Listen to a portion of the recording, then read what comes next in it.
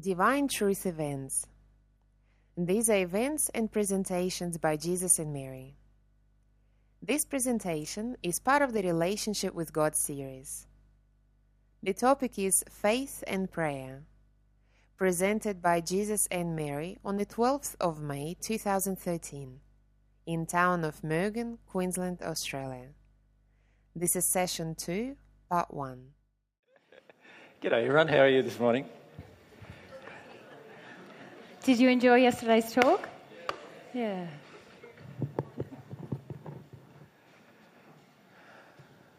Got tapes everywhere at the moment. Apparently my beard was scraping on the sound yesterday and you could all hear it, could you? Sorry about that. Yeah. It's not now, so should be right. Okay, as you can see, Mary's joining me today.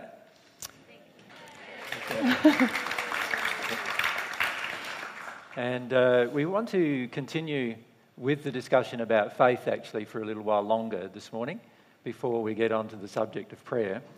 And the main reason why is we didn't cover everything I needed to cover yesterday about faith, so I wanted to introduce a few more topics to you. But before we get started, this is a brand new 500 gigabyte hard disk that's blank. It's got nothing on it. Does anybody want it? It's a USB. Yeah. Okay.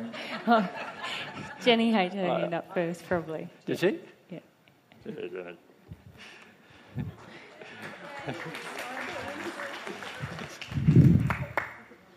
It won't fit all of our stuff on it, so it's you can use it for anything else you want, of course. Yeah. Okay. How are you feeling this morning? Last night was tiring. Yeah, after yesterday. Yeah. Just zonked. You felt zonked. Yeah. So I felt there was a little bit of resistance in the audience yesterday. Yeah. A few things confronted, and I always sit there like a little cheerleader going, put up your hand, ask what you're, just say it, it'll be okay. Yeah. Because I feel like when you take the risk to open up about what you're confused about, because often I can feel Jesus is explaining something, but there's a lot of questions in people's mind, but nobody just says, look, I don't get it.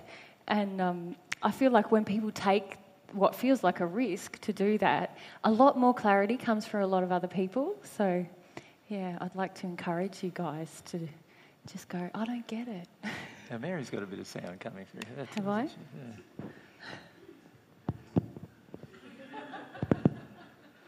She's got no beard, so... I hope not. That would be very embarrassing. If she has one, a bit of waxing needs to be happening, is it? Let me just fix it up for you. I haven't dealt with that emotion, actually. Waxing still occurs in my...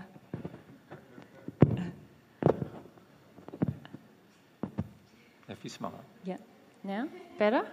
It's okay if I don't smile? I think you're right. It might be your hair because of where the receiver is, but anyway, we'll see how we go. Yeah. Yeah. Okay. Sorry about that. Go. Bit of a side. Yeah. Now, Rochelle, you put up your hand just when we were talking about that. Yeah? Yeah. Have we got some roving? Yeah, we have. Awesome. Thank you. Just give Vlad a minute to turn up the volume. Oh, here we go. I was one of those people that... You said a few things about faith. I've heard you say in the past that when you become at one with God, our faith will actually increase, that we can do that. It will, but unfortunately it's only an intellectual kind of a faith that grows under those circumstances. There's a bit of feedback, guys, too. So if we can just sort out all of our mic issues before we get started, that'd be great. You right? Yeah. Shall I keep If you talking? can speak. Yeah, sorry. And the other thing was, I think I've become one of those neurotic, paranoid people that is so worried about being an addiction and figuring stuff out. And like you said yesterday, you don't do that. I'm going, what?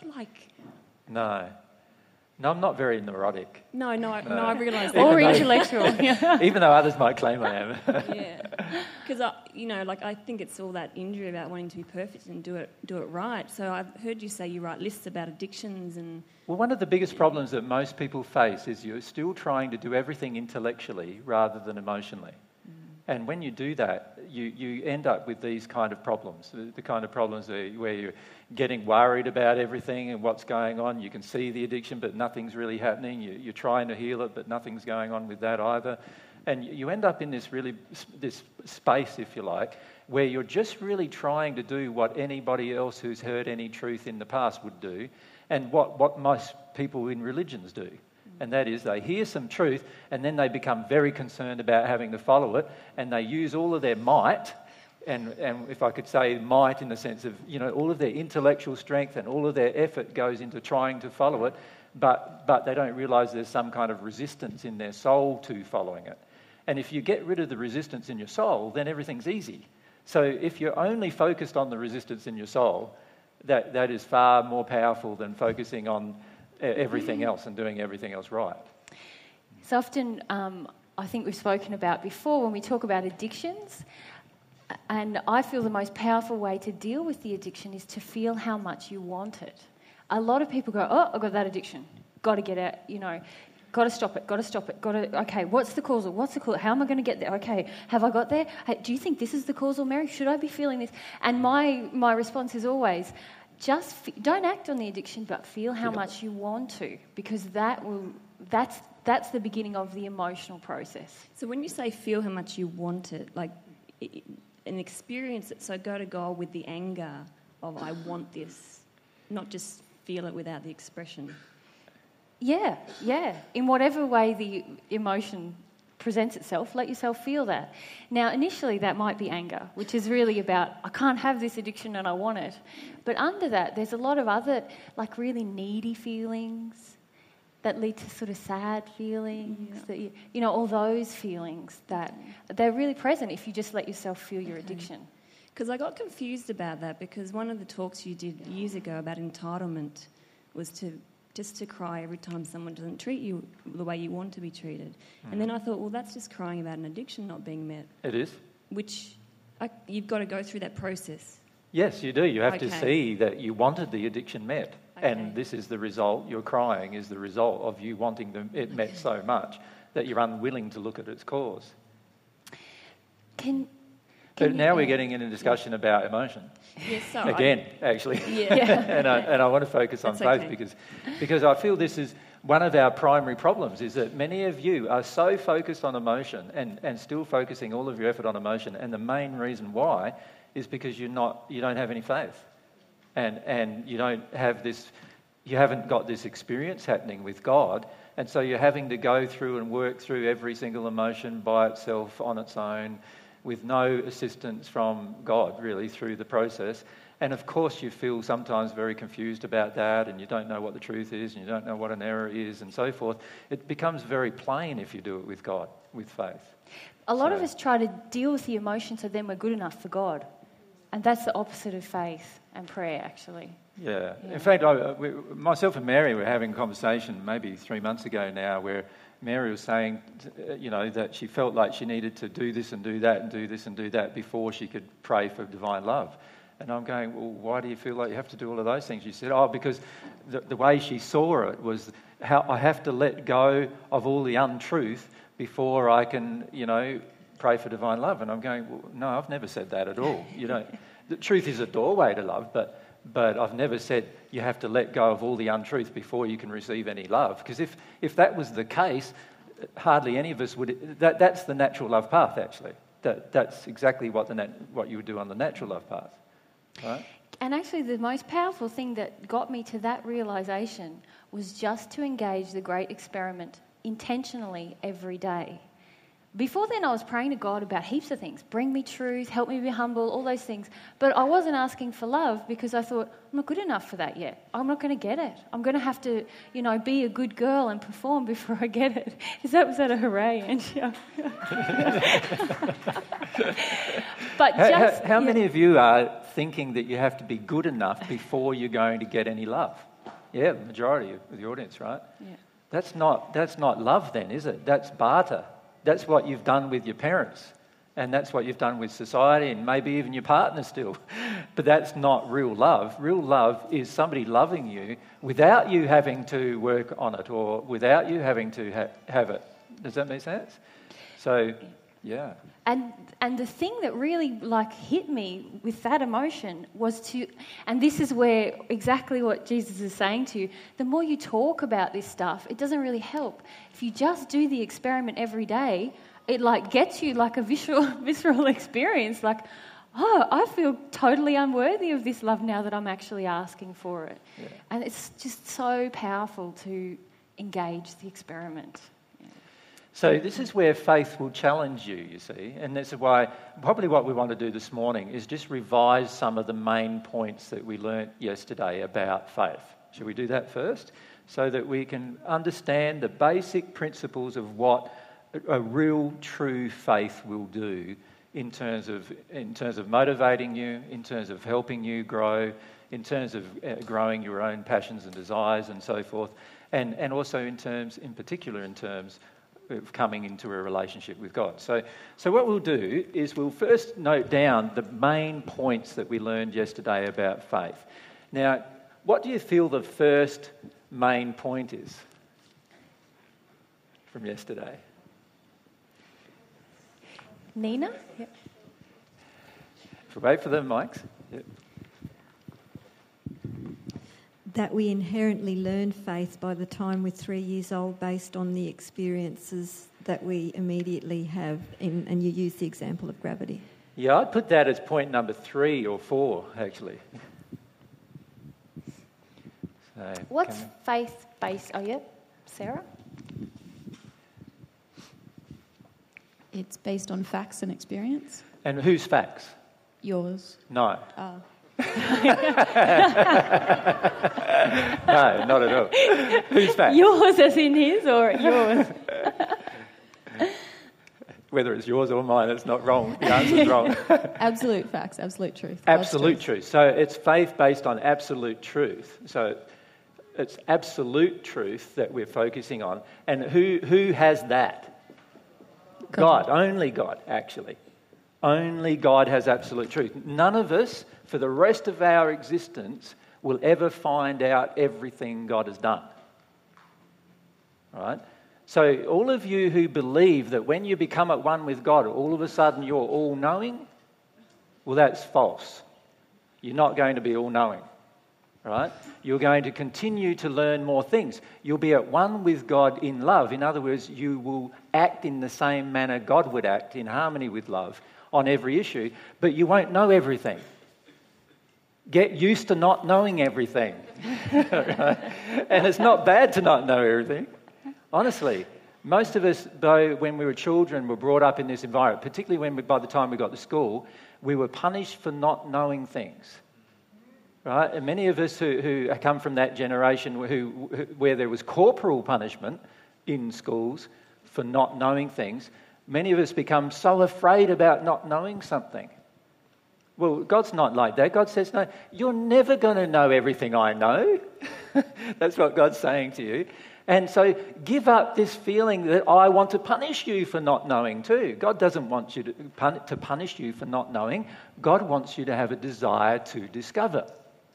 Right? And what we're trying to do is discover the absolute truth, but the absolute truth is God's domain, and faith is based on absolute truth, not your personal opinion, not your personal belief, not your wishful thinking, not your hopeful thinking.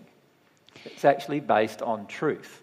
What do you think happens to faith when we base it on a false belief or a false idea or an untruth?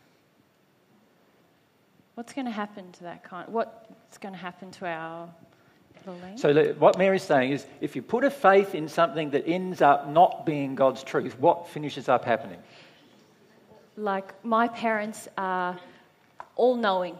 When I'm 3, I might put faith in that. What happens to that faith eventually? Lorleen had her hand up. Yeah. I become disillusioned. Well, no, it's even worse than that, actually. I get angry. No, I'm not talking about your personal emotional experience. What I'm saying is what happens to the belief. What happens to the faith, the thing? If you pass the mic Back behind. to Glenda, yeah. I think it becomes arrogance.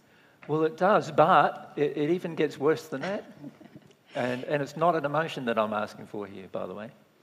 It's something else. Cess, maybe, at the back? Right up the back there. Cecily? Yeah. You lose your faith. Of course, it disappears, it dies. Anything, you see, the entire of God's universe is created around truth, which is related to God.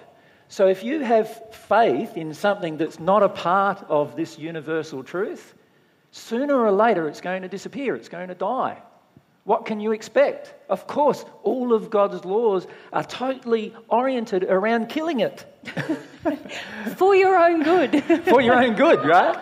So having faith in something that is false is pointless. And in fact, all of God's laws of the universe are governed to try to destroy that kind of faith. God wants that faith gone. It's not even in harmony with the universe. It's not in harmony with the object of your own creation. So any faith that you have that is based on false beliefs or false opinions, that it is just going to die. Now, you see with a lot of religious faiths on the planet, they are so intent on holding on to what is obviously false beliefs. So let's look at one of them. The false belief that there is a chosen race or a chosen religion. Like, it makes no logical sense. It makes no reasonable sense. It also makes no emotional sense because it means that God would have favourites and play favourites, right? And so sooner or later that idea or concept is going to have to die. It doesn't matter whether it's in the Bible or the Quran or any other book, it has to die sooner or later because it's not a part of the truth of God's universe. God has these laws that are constantly working against the faith that most people on the planet have, because most people have a faith in things that are false. And that's great that we have this beautiful operation of God's laws attacking, if you like, or actually rejecting anything that's false. Sooner or later, people on the planet will recognise, oh yeah, that doesn't make any sense. Sooner or later, they will have to recognise these particular things because all of the laws of the universe are constructed to try to get rid of these false concepts and ideas that we've imbibed from long times and periods in human history. They've all got to disappear. If we're ever going to have a loving operation on earth with every single person and every single country, many of these false beliefs have to disappear. Does that make sense? They've all got to go. And God's laws, the truth, the absolute truth about God, are constantly opposing these false beliefs and ideas. So any faith that you put in a false belief will be destroyed. Now, if you feel disillusioned, as you mentioned, Lily, feel disillusioned. But at the end of the day, it needs to go anyway, right? Every false idea you have from God's perspective needs to go. And you need to let yourself feel whatever emotion you feel. If you feel disillusioned, but let it go. If you feel angry about having been taught something that was false for many years, let that go. If you feel sad about having been taught something false for many years, let that go too. Can you see how when we hold on to those emotions, it's almost like we want to stay out here? We want to hold on to the error that it's a bad thing, that what we had faith in proved to be not true. We want to hold on to the fact that that was wrong, when really, just as was just pointed out to you, it's a good thing. It's a good thing that you were brought the truth that, hey, that belief's not going to serve you. There's a better one that is actually based in truth. And it's not only that it's not going to serve you, it's not going to serve all of humanity. Yeah. Any faith that's false will resort to violence in order to try to keep itself in play. Right? Can you relate to that? Things that you've had faith in the past and you've been willing to get angry about, willing to defend. And perhaps even feeling like you want to punch someone in the nose about, and in fact, whole wars historically have been caused by this. The whole crusades of the Dark Ages, where the Christian faith was attacking the Muslim faith and so forth, that's all about this. False beliefs, holding up, wanting to retain their false beliefs and resorting to violence in order to perpetrate them. Right? Now, if we have a true faith, that would never happen. Because all of the true faith is all in the, if you like, all within the universal structure of God's truth. And all of God's truths are loving. So we would never resort to violence just to protect a belief, if we had true faith. Right? And this is a very important thing to understand about faith. So it's very important to understand this number one thing, and that is that every personal opinion you have, doesn't matter where it came from, sooner or later in your future it has to disappear if you're going to be in complete harmony with God's truth. Right? And if we know that faith, based on false ideas and beliefs, is eventually going to have to die or leave us, the faith that we have in truths, the faith that is based in absolute truth, what's going to happen to that? It's only going to grow, isn't it? Because it reinforces itself with love and truth. So that's a very important principle about faith. You want me to hold it? But the sad thing is that most of humanity has not got the discernment and the knowledge about what the real truth is. I don't agree. If you apply the ethical standards upon most things in humanity, you can see that straight away all of us would know. So, for example, the ethical standard is, I want to treat you the same way I would like you to treat me. Not how you treat me, but how I would like you to treat me. Now, if that's my standard, I would have a large degree of knowledge of truth already, right? So whenever you start yelling at me, I'd go, do I want to yell at her back? No, because her yelling at me doesn't feel very good, and I wouldn't want to, what I would like her to do is stop yelling at me. So I would never yell back at you as a result of that. Does that make sense? If I had that ethical standard. And I feel if we have ethical standards, and if all religions were based primarily on ethical standards first, we would not have any religious violence on this planet. No, none whatsoever. If we were all brought up with these ethical standards of, I'm going to treat, no matter what your beliefs are, no matter what your circumstances are, no matter how you act towards me, I'm going to treat you in the way I want you to act towards me, not in the way that you are acting towards me. Now, if that was taken as my standard, I would already have a lot of truth in my day-to-day life. I'd know the truth about what's loving, what's kind, what's considerate, what's the way to treat my brothers and sisters. And remember, we're saying that all truth is based upon love and loving standards. So if that's the case, if I'm just being ethical in my day-to-day life even, and without God, without any knowledge of God, doesn't matter, or with God, it doesn't matter which way, as long as I had ethical standards, I would already have a large degree of truth. Okay, I get that. Thanks. Yeah, does that make sense? So I don't feel we can say, but we don't know, or the majority of people on earth don't know what's true. I can't agree with that. The majority of us do know, and we don't give a damn. Do you understand? We do know how we would like to be treated, but we are willing to treat other people badly, right? Because ours is a special case. Because ours, some kind of, we have some kind of unique circumstances. And we don't. Like, if we look at it properly, we cannot continue to justify bad behaviour from ourselves towards others, no matter how they behave towards us. Does that make sense?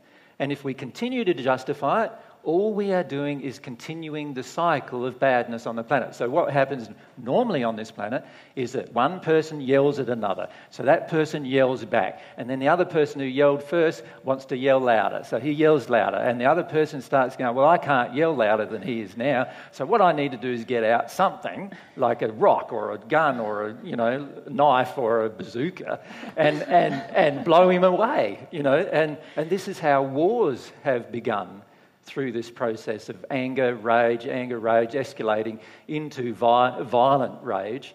And none of this works. We should know this by now. We're intelligent people.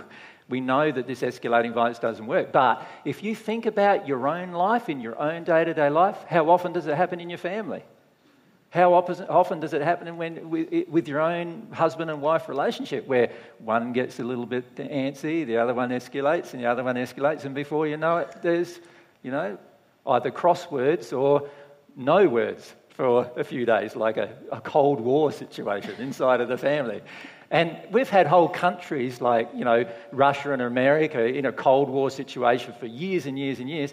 And we don't go, well, yeah, that's probably because in our own families we often revert to Cold War situations and we don't see what's really going on.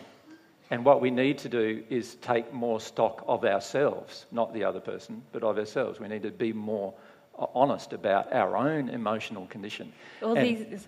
Sorry? Yeah, I was just thinking about all these countries quietly stockpiling weapons. How often we do that in our relationships. We quietly stockpile that. It's like you've got an intellectual list of everything the other person has done wrong, and whenever some situation flares up, what do? You bring up the list, You did this 3 years ago and 5 years ago you did this and so forth. Isn't that the same as stockpiling a nuclear arsenal?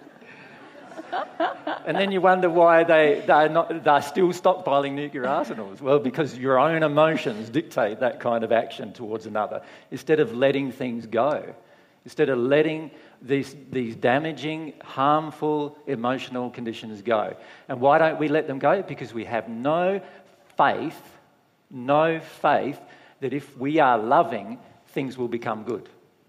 So we have no faith in love. That's the reason why we don't let it go. Yep.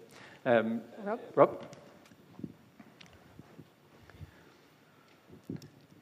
Yeah, I don't know if other people have the experience, but you grow up with sort of religious beliefs and you realise that a lot of those are false after a while. Mm-hmm. So you end up having no faith. So you're saying you're actually in a better position then than having the false belief? Totally better position. Yeah. Because all the things, remember, if we establish a religious position, many of the things we have a faith in are over in this false beliefs area, right? And all of God's laws are all trying to destroy them. I before E, except after C, please. So all of God's laws are trying to destroy those beliefs. So it's great when they've all gone. Not a bad thing. And a person says, I've got no faith at all now. No, what they've often got in that place is a lot of anger and sadness. Right? If you let go of the anger and sadness that your faith has been destroyed, now you're with a blank slate and you're willing to now learn the absolute truth from God in that place. And that's a fantastic place to be. And ironically, often as you let go of the anger and the grief about it, truth just seems to float. You go, oh, no, I know that thing was right and that thing was definitely wrong. Yeah. So I would not be concerned about the sort of the destruction of faith when faith is attached to false beliefs, because all false beliefs must be eventually destroyed if we're ever going to experience love on this planet. Any false belief we have about being loving or being unloving needs to go if we're really going to ever, as a society, change, where we still honour each other's desires, we still honour each other's individuality, we still honour each other's right to make decisions and choices for their own lives, we still honour that they have different beliefs, but we're unwilling to act out of harmony with love whenever anybody is in a different place than ourselves. A different culture, different religion, different gender, different whatever, it doesn't matter, we're still going to love them. And that is the most important thing that we need to realise. And it's the false beliefs that stop us from doing that. And that's why, in the end, God wants you to get rid of them. So, Lorleen. Oh, yeah, and Graham. So we'll go Lurleen and Graham. Yeah. I just want to go... How do I say this? The Eastern philosophy that I followed, I understand now, is not for me. Yep. But when you say it's not for you, is it just not for you, or is it false? Well, it's false that I understand. Okay. See, can you see even there's an unwillingness to state when things are false or true? When you've discovered something is false, then say it. Yeah. Not just say it's not for me. That's an avoidance of a conflict with another person who believes in those things. That's what that is. Yeah, you follow me? Yeah, it's family So when you say, the Eastern philosophies that I had before aren't for me, all you're doing is expressing your fear. And your fear is, I can't say they are false. I've discovered that they're false. Yeah. Because other people might get challenged by that. And I'm saying, good, other people need to be challenged by that. Because anything that is false, as I've just drawn up here, is completely challenged by the universal truth. And it's not my truth, it's God's truth.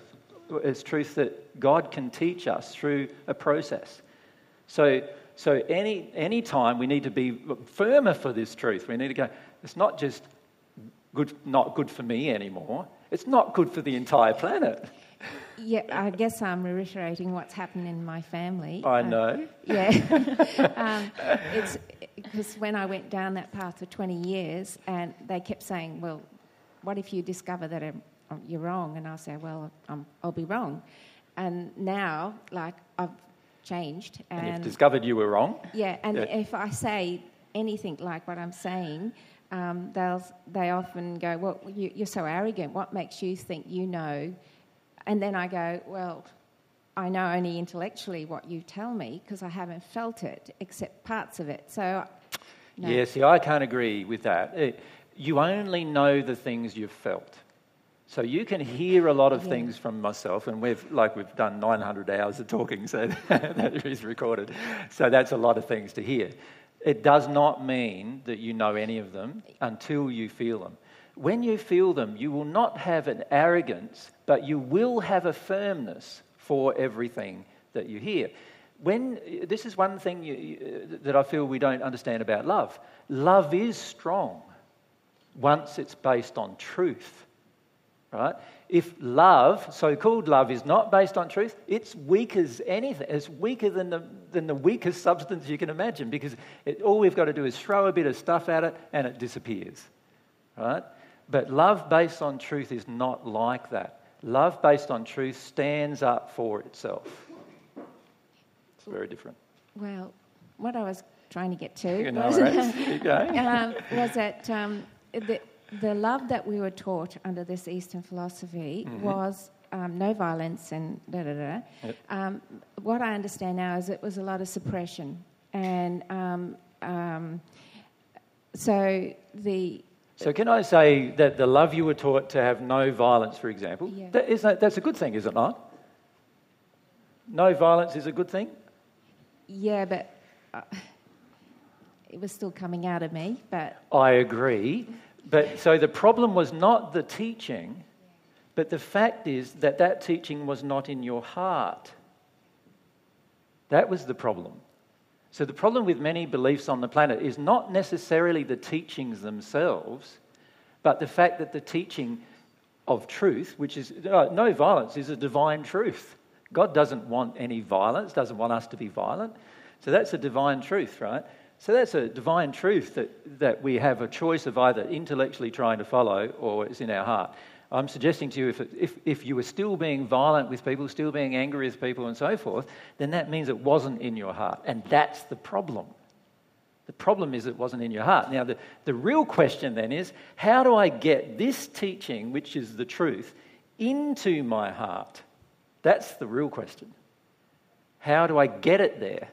So no matter what philosophy I have, no matter what religious faith I have, the real question becomes, if I know this teaching of my faith, whatever that my faith is an absolute truth of God, because it makes logical sense, it's totally scientific, and it makes social sense as well, and all the other places where it's logical to apply it towards. And if it makes total sense to me, then the issue that I face personally is, how do I get that teaching in my heart? That's the issue. And I'm saying to you, it's very hard to get it in your heart through your own effort. Right? The way to get it into your heart is to receive some of God's love into your heart, and then whatever is the reason why this teaching is not in your heart will be exposed, and you'll have to process some emotion about it. And you'll let go of the idea or concept that violence is justified under certain circumstances. And that will happen in your heart. Now, remember when Rochelle asked the first question today, the issue is we get into our head thinking that we can practice divine truth by following what's in our head, but the reality is we can't. It can only happen by our heart being transformed. And our heart can only be transformed by two methods. One method is you using personal effort to change your heart every single moment of your life. That's one method. That's called the natural love method. The second method is you, through a relationship with God, receiving God's love into your heart, which will automatically expose all of these errors that are in your heart and release them. That's the second method. That is the method I'm recommending to you because it's the fastest method to change. Most people who are members of religions do not actually change in their heart. They change their actions without changing their heart. And so what happens? An external circumstance of some kind comes up, such as somebody murders their own child, or some kind of very extreme circumstance like that, and immediately, because this action was not in their heart, they revert to what is in their heart instantly. A justification, in this case, of violence. Right? That's why we have violence continual, even though most religions on the planet teach otherwise. So if you look at most of the holy books on the planet, they all mention that it's not loving to be violent all the time. Right? And yet, what do we see? We still see religious violence. Why? Because the teaching hasn't entered the heart. If the teaching had entered the heart, there would be no motivation towards religious violence. There would be no motivation for violence of any sort if the teaching was in the heart. So the key question then is, how do I get the teaching in the heart? That's the key question, isn't it?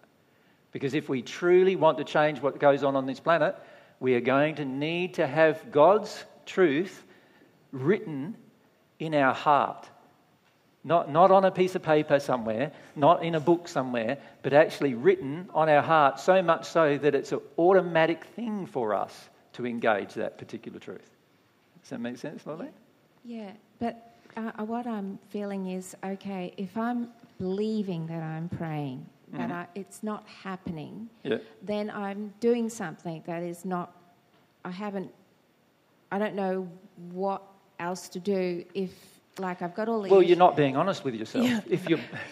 If you're believing you're praying and nothing's happening and you're not getting the answers you want, what you think you want, then you're not being honest with yourself. You're not really praying. You have to do this. Everyone, all of us, have to do this thing. Get real. Like, many of you go, oh, I've prayed for divine love, but I haven't received much. And then I say, why? And you go, I don't know. What? How can you not know? From God's perspective, He wants to give you it. So what can be the only reason why you're not receiving it? Because you don't want it for some reason. That's the only reason. That can be the only reason. Yeah, and I feel often we have these ideas of ourselves that we want to hold on to. We want to go, no, I was really praying, and and really when we sincerely engage in prayer, it is my experience that even if I don't receive divine love, I certainly get a lot more real with what's inside of me, because it's a hard opening process, prayer. So, but often these things start coming up and we go, no, that's not me. No, I couldn't have that feeling because I judged that one. Or, I actually just want God to meet my demands. Or as you were talking about yesterday, just make my pain go away. Or actually, I don't, like I shared earlier, I don't feel worthy of this love. But what we're not seeing in all of that, I feel, is that God is showing us every single moment of every single day what is wrong. Yeah. So we've got to be pretty blind to not see it. Honestly, we do. We have to be pretty blind to not see it. Every law of the universe is created for you to see it. And if you're asking God, if you're engaging this biggest law of divine love, the law that we started talking about tomorrow, and you're engaging this law accurately, and you're asking God to receive God's love into your heart, right, to help transform you, and you're not receiving, then don't go blaming God and say, oh, maybe God doesn't want to do it today. Or maybe God's gone to sleep, maybe I've got to wake God up first. Knock, knock, knock, knock. You wake up. Or what is it that we're trying to do with God? God's there all the time waiting for us to have a sincere, pure desire for this love. So if we're not receiving it, we can only reflect that it must be something that we are doing. Right? We've got to stop being blind to that. Absolutely. Lots of us have decided we can see evidence of all these laws working. We have experiences and we think, I can see that the law of attraction is really real. And then when we go to pray, we go, but not on this occasion. I think what we need to do is raise the next issue because it will help also solidify what we need to do with faith, right? Because it's really important to understand how all of this affects your day-to-day life. Many of you are getting so complicated in your internal reasoning that you're going way away from the simplicity of something that a child can understand with regard to their relationship with God. And so it's very important that you give up all of this intellectual reasoning in the way that you're doing it, because a lot of it is driven by doubt and fear, which is the opposite of faith. So most of our intellectual reasonings are all driven by doubts and fears. So when I say God is a God of love, you say, but what about when this happened on the earth or that happened on the earth? Where was the God of love then? Well, there's your doubt and fear coming up. Feel it. Allow yourself to work your way through it. If you got rage towards God about it, let yourself process that. But get to the point where you've let these things go so that you're clear enough to be able to reason on this issue that God is love, for example. Now, there's so many people, so many religions that say God is love. New Age religion, I suppose they wouldn't like me calling them a religion, but the New Age sort of process of spirituality, the Hindu religion, the Buddhist religion, the Muslim religion, and the Christian religion. So all of those religions basically assume that God is a God of love, and yet they don't act that God is. There's no belief in that in their heart. They justify violence constantly. They even think God justifies violence constantly, which is the opposite of love, right? So it's not in the heart. That is the problem. So the question is, how do we get it in the heart? So let's look at what the next issue is with regard to faith. What do you think it might be? So the faith is based on an absolute truth, right? So we've got that. Yep. So what's next? And I think you have trouble finding out what's next, actually. Yep. So we might as well read out what's next. Faith holds on to absolute truth in all circumstances. So here faith believes absolute truth, but it also holds on to absolute truth. Now, what do we mean by that? Faith recognises that inside of yourself, you have a lot of errors. Faith recognises that. And what it does is it says, right, obviously God is a God of love, but inside of me, sometimes I think God's not a God of love. Sometimes I think God's punishing me. Sometimes I think God's cruel. Sometimes I think, and whatever, put anything after that about God that you believe that's out of harmony with love. Sometimes I think God justifies violence. Sometimes I think God's not very just. Sometimes I feel like the things that happen to me are very unjust, and that means that God's not just, and so forth, right? These are the kinds of belief we have inside of ourselves. Now, we honour the fact that we have these beliefs when we have faith. We honour the fact that we have beliefs that are out of harmony with love inside of ourselves, right? But what we do is we hold on to the truth of these things. So, for example, if my belief is that God is sometimes punishing. And even intellectually I realise, so from an intellectual perspective I realise, in contrast to that God is never punishing, then what I would do if I had faith is that I would always act in harmony with that belief even though it's not inside me yet. Right? And I would be willing to emotionally process through that belief that is false at the same time. Now, many of you are trying to accept this belief while not emotionally processing through that belief. And of course, you're not going to have faith like that. You have to do both things.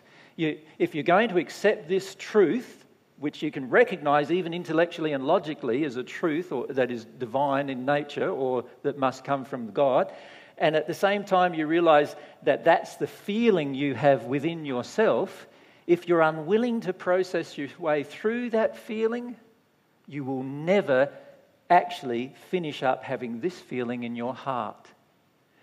The false belief will prevent the truth from ever entering your heart. So many of you are trying to act in harmony with this without releasing this. And it's impossible to change that way. Impossible. Many of you have been doing it for years, and it's totally impossible. Many of you are becoming tired of doing it, and I understand why, because it's impossible. Right? It's impossible to change this way. And there's often a lot of anger associated with these feelings. And unless we're willing to be humble to the process of feeling that and feeling what's underneath it, then we end up actually gathering evidence for a lack of faith. We see everything around us and go, yep, there's more evidence that this is true. Yep, there we go. You remember yesterday, Sam, where are you now? Are you here today, Sam? Yep, you asked the question. Remember, you said, how can I have faith in love? I don't believe in love. Right? It's going to take from me. So here, if we substitute Sam's example into here, all right? So what are your feelings about love, Sam? If we can maybe hand the mic to her. What are your feelings about love? Your true feelings, you know? The ones that you don't want to admit to anybody and yourself sometimes. I feel that when I'm in a situation where someone loves me, that means that they're going to take from me. So love, if we write down the definition of love for you, love takes. Yep.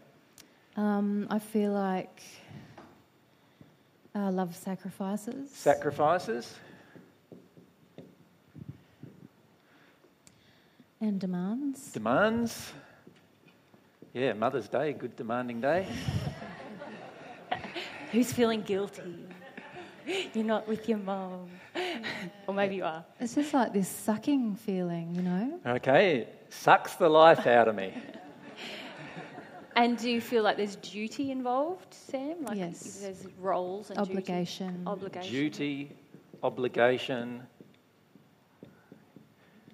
Now, how many of you would have to admit that's how you feel about love? Right? Quite a lot of us, right? Now, I've said for 5 years that love isn't like that, and none of you have accepted the truth.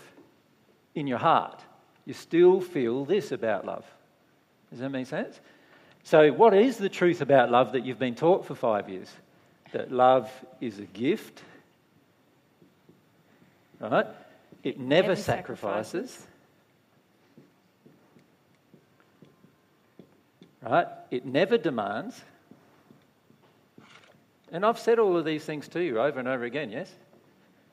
It gives you life. There is no duty and complete freedom. Now that's almost the polar opposite, is it not, of the previous thing. Now, here, understand, Sam, I'm not making fun of you because I feel that the majority of people still have these beliefs about love. Do you understand? This is a very common thing, that this is how we see love. Yeah? Now, this is God's truth. This is yours. This is your opinion, your belief. Now, how is God's truth ever going to get into your heart while these beliefs remain in your heart? The answer is it's not. It doesn't matter how much we talk about it, it's not going to happen.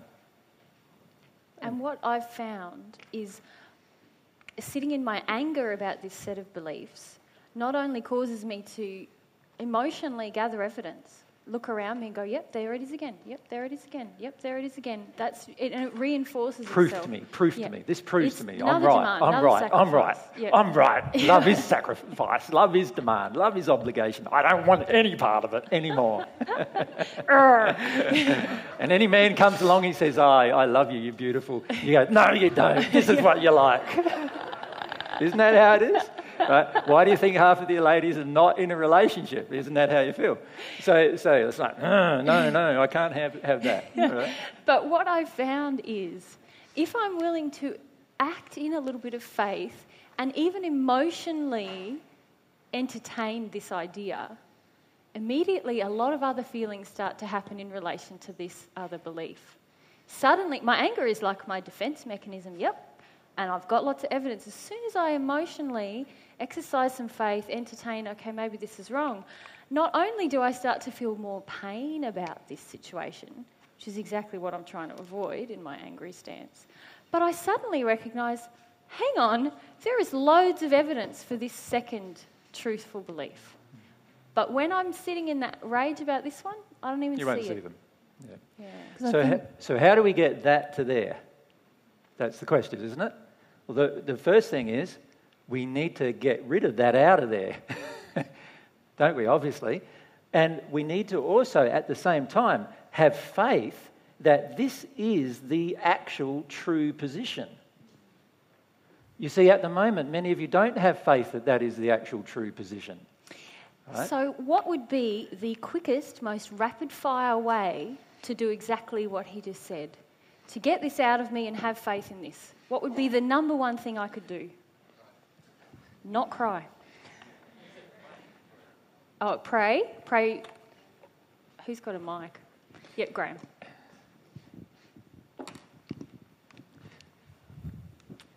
Act on the second one? No. Well, how would you act on the second one? Don't sacrifice, don't demand. No, there's an even quicker thing you could do. Fab? Experiment. Yep, how would you experiment? I try that love is a gift and that love doesn't sacrifice in myself. And who's the best person to experiment with? God. Yep. Ask God for love. Yeah. See how it turns out. See whether God's love takes from you or gives to you. See whether God's love demands anything from you or just is. See whether God's love sucks the life out of you or makes you feel like enlivened. And see what emotions start coming up in me as I ask and as I receive. Yep. Yep. This is in contrast to the way that lots of us have been trying, which is, I'll just cry that out of me and then I'll be brave enough to ask God for love and see if it's right. And I don't even feel most of you have been trying that, to be frank. Most of you have been trying, no, I want to keep believing that love is demanding. How dare you tell me love isn't demanding? How dare you tell me that? I think it is. I think it is. Don't try to tell me something different. That's how most of us have been, right? And isn't that how the world generally is when we talk about love or truth or any other thing like that? Don't tell me that. That's not right, and they fight for this false belief. And the reality is most of us are still fighting for our false beliefs because this has been our experience up till now with so-called love, right?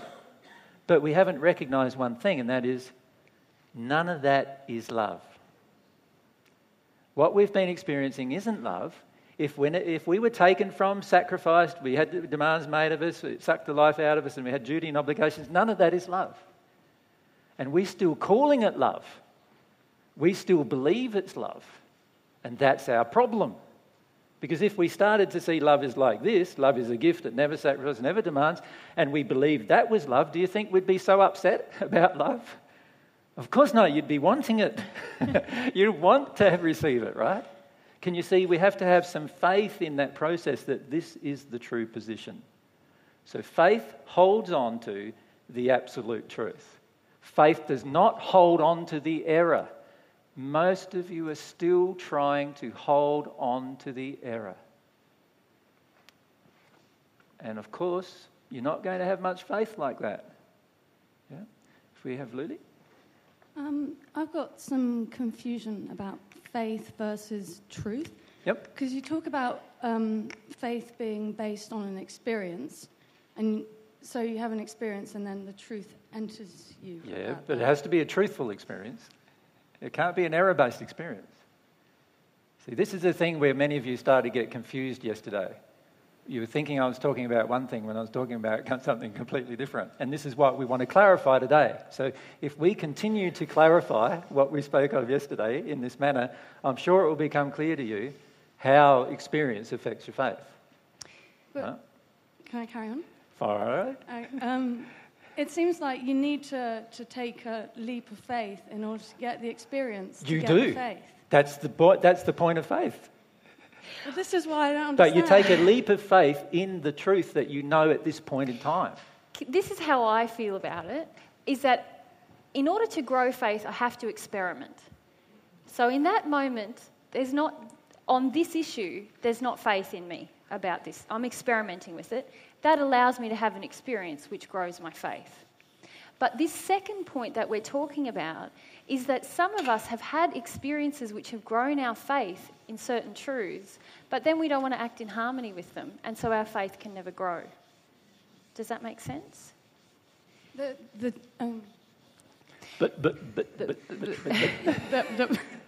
Sorry. What's the problem? Tell me the emotional problem. You feel faithless. Oh, I've got complete confusion. Okay. Now, what's your primary problem that we've always discussed with you? Whenever you go into confusion, what do? My brain stops working. Exactly. Yeah. Why does this happen? Because of the spirits. You've got a clever... Luli, by the way, is a brain scientist, basically, and her brain stops working when she gets confused. Right. She's not used to being confused. So why does this happen? You're not used to being confused. Yeah. But what happens when you get confused? What emotionally happens? I start to panic. Yes. So what's starting to happen now is fear starts coming up in you. What does fear do? Well, that's what shuts down my brain, right? Fear shuts down everything. It shuts down your ears, your eyes, everything. It shuts down everything. It's a terrible, terrible response. And the reason why is because it has certain psychological effects on us as well, fear. And so what happens is we hear something, and then as the confusion grows, which is the real emotion that you feel, the confusion grows. Instead of just sitting with what being presented with and pondering about it, you want to understand it right now. Why do you have to understand it right now? What happened in your childhood? Yeah. So you have to understand it right now. Because right now means that now you're clever, now you're good, now you're daddy's girl again, right? Right? All these right now things. You don't have to understand it right now. What we're presenting here, God's okay with you not understanding it for the next 10 years. But you're not. That's the problem, right? But go on. That's the emotional problem. Do we still want to work with the fear, or what do we want to do? Well, I sat in confusion all day yesterday, yes. And then I was following Mary's advice of voicing it today. Awesome. Ask a question. That's good. Yeah. That's good. Yeah. But understand where your confusion is coming from. Yeah. It's not coming from anything we're presenting. It's coming from this feeling that happens inside of you that when you get into confusion, your fear is triggered. As soon as your fear is triggered, now it's very hard to hear anything. It's very hard to understand in that place. So what I'm suggesting is maybe watch this video over and let yourself have the fear, let yourself feel the fear, let that go. And then when you let it go, you'll go, oh, that's what they were saying, and you won't need to have it reasoned upon over and over again before you get it. And it's actually better that it happens that way because you get rid of some fear in the process. Fear that is influencing all of your ability to understand. Does that make sense? Yep. Yep. Could I just talk about this one thing, though, that I think Luli is getting at? Yesterday we talked about faith, or you talked about faith, growing through having an experience, didn't you? Yeah, but it has to be an experience based on truth. And the question, I think, does anyone else have the question, what do you do when you haven't had the first experience? Yeah. So everyone has, or a lot of you have that question. Yep. And that's where I believe we experiment based on some intellectual faith. Yep. Do you understand the difference between an intellectual faith, which is really just a concept or an idea based on logic? Right? Now, most of you have some logic, or maybe not. Is that an assumption? Logic is possible when we reason about things, right? This is like God gave us a brain. Use it. Like most religions say, no, faith is not about using your brain. I can't agree, right? They say faith is all about there's this thing, it doesn't have to make sense. I can't agree with that either. It has to make complete sense, right? If you're going to have any faith at all, it has to begin with something making complete sense, right? So what I'm suggesting to you is forget about this faith in all these abstract concepts and ideas that, they're just great ideas or whatever, and focus on what does make complete sense. And that was what I would call an intellectual concept or an idea, or should we put in quotations, an intellectual faith, an intellectual concept or idea that this might be, because we don't know for certain, but this might be the absolute truth. Right?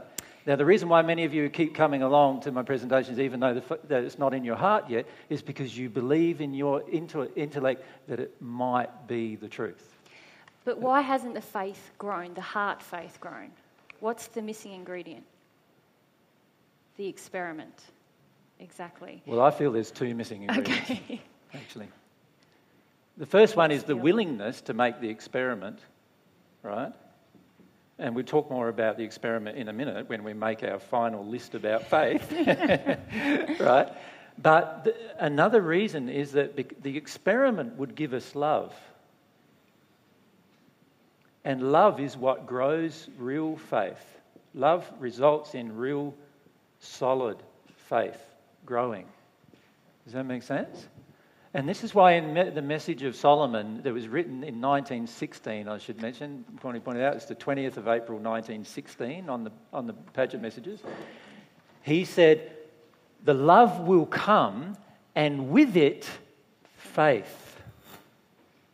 Right? True faith. So true faith is a heart-based operation, not a head-based operation, but it has to be based on logic. It can't be based on just a concept or an idea that's wishful thinking. It has to have actually happened, not something that just we imagined happened. Right? Many people say, we ask many people, have you received divine love? They say, oh yeah, I think I have. What? If you think you have, you haven't. Probably, if that's what you're saying. You will know when you have, and you'll know. You'll know that you've received some divine love. Now, some people say to us, oh yeah, I think I have, and it felt really wonderful, and I felt really happy for days and days, and it was really great, and I was having everybody was giving me exactly what I wanted, and I go, yeah. That sounds to me like a spirit giving you some addictions, not God giving you some love, because God confronts all of your addictions. Right? In fact, in this process, trying an experiment and asking for and receiving love, that brings up a lot of emotion, even just the first step, doesn't it? We just talked about how most of us don't do it because we want to hold on to these ideas about love. Most of you don't experiment for reasons. You're afraid that you're wrong. You're afraid of all sorts of things. Afraid that God's not going to give you it, and that means that there's something wrong with you, right? And all these things. Yeah? And do you know why I feel lots of us get distressed when we start talking about this faith issue? Similar to Lulu, like, hang on, I get it. What happens if I don't have it yet? Is because we are uncomfortable with that feeling of like, hang on, to get faith, I'm going to have to do something that might feel a little bit scary. Might have to take risks.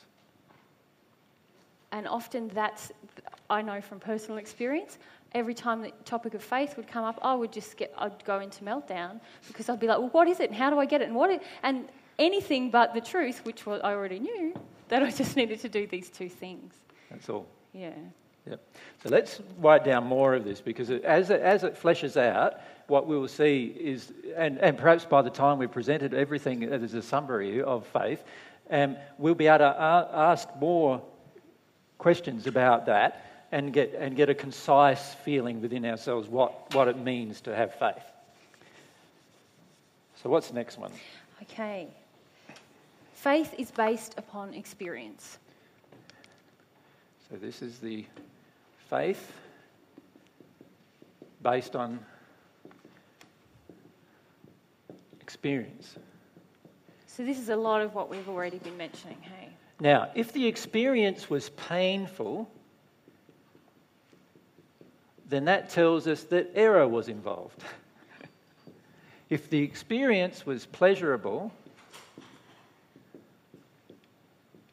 that tells us that there might be two reasons for that. One is that we're in our addiction, or two, that we're actually having a truth-based experience. Now, if it's addiction, it will eventually turn out to be painful in the long run. So in both cases, it's going to turn out to be painful. The only one that's going to turn out to be pleasurable is the truth, if the experience has been truthful, based on absolute truth of the universe.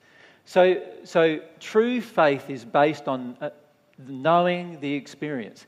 And it's very hard to describe, because many of you are so intellectually bound with having certain experiences still and trying to work out everything intellectually, that it's very hard for us to define to you what it feels like when you all of a sudden become aware of a truth. And it's not just the same as having a light bulb moment, as they say. It's not only a light bulb moment, but rather it's a moment that actually affects the rest of your life from that instant onwards. Right? Because of the other qualities of faith, which we'll go through in a minute. Remember, here what we're doing is we're defining, and maybe we should put it up the top, we're defining faith by giving you a number of points which all must be true. Do you understand? In order for there to be real faith, all of these points must be true. It must be based on absolute truth. It must hold on to the absolute truth. It must be based on an experience that you have, not just a thought that you've got, an experience that you had. It can't be just a personal opinion or a personal belief. None of those things are ever going to satisfy your faith, ever.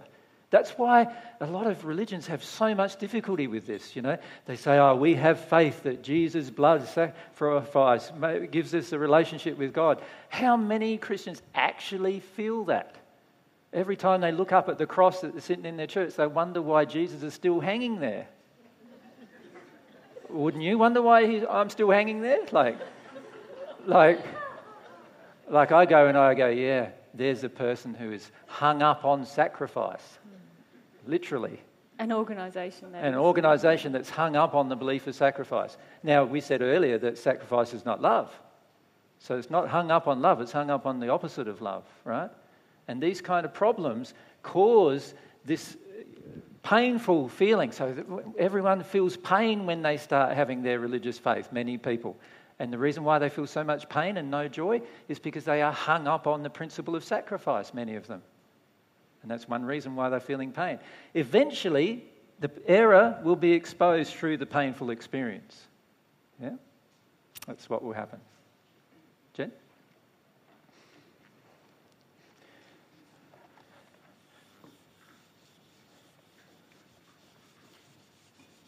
Is it true then that the experience then you feel like you grow and that you have clarity or a surety on an issue? You do, but it's even bigger than that in that it affects you for the rest of your life without you having to think about it again.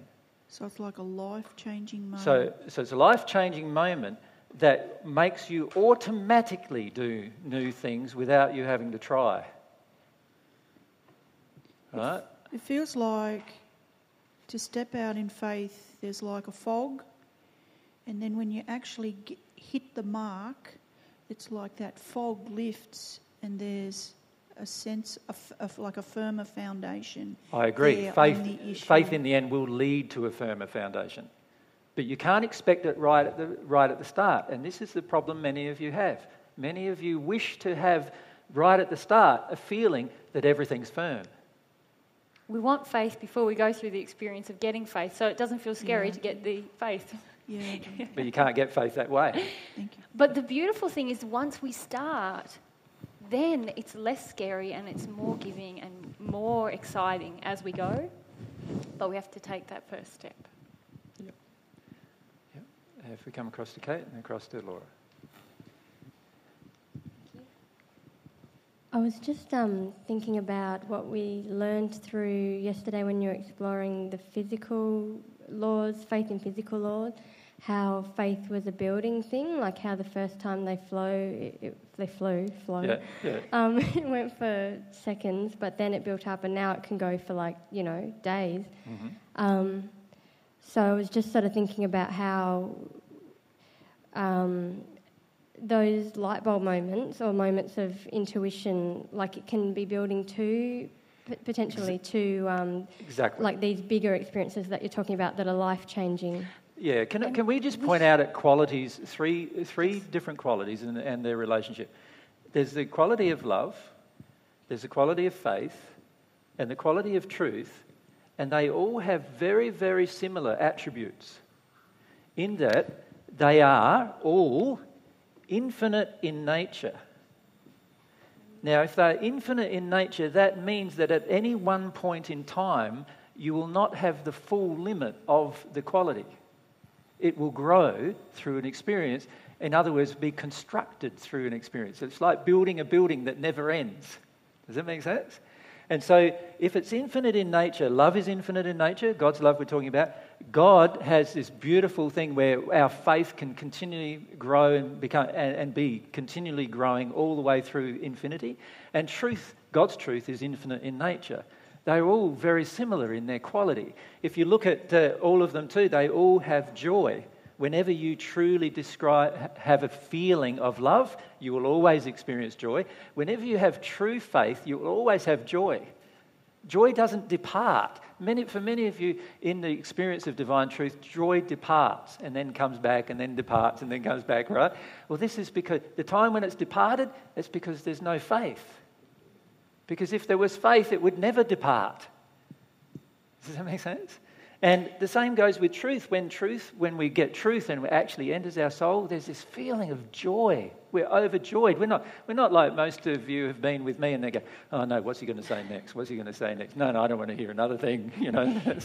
That's not what we're like. We're going, yeah, I want this truth. That's the feeling we have in it. It's the same as the joy.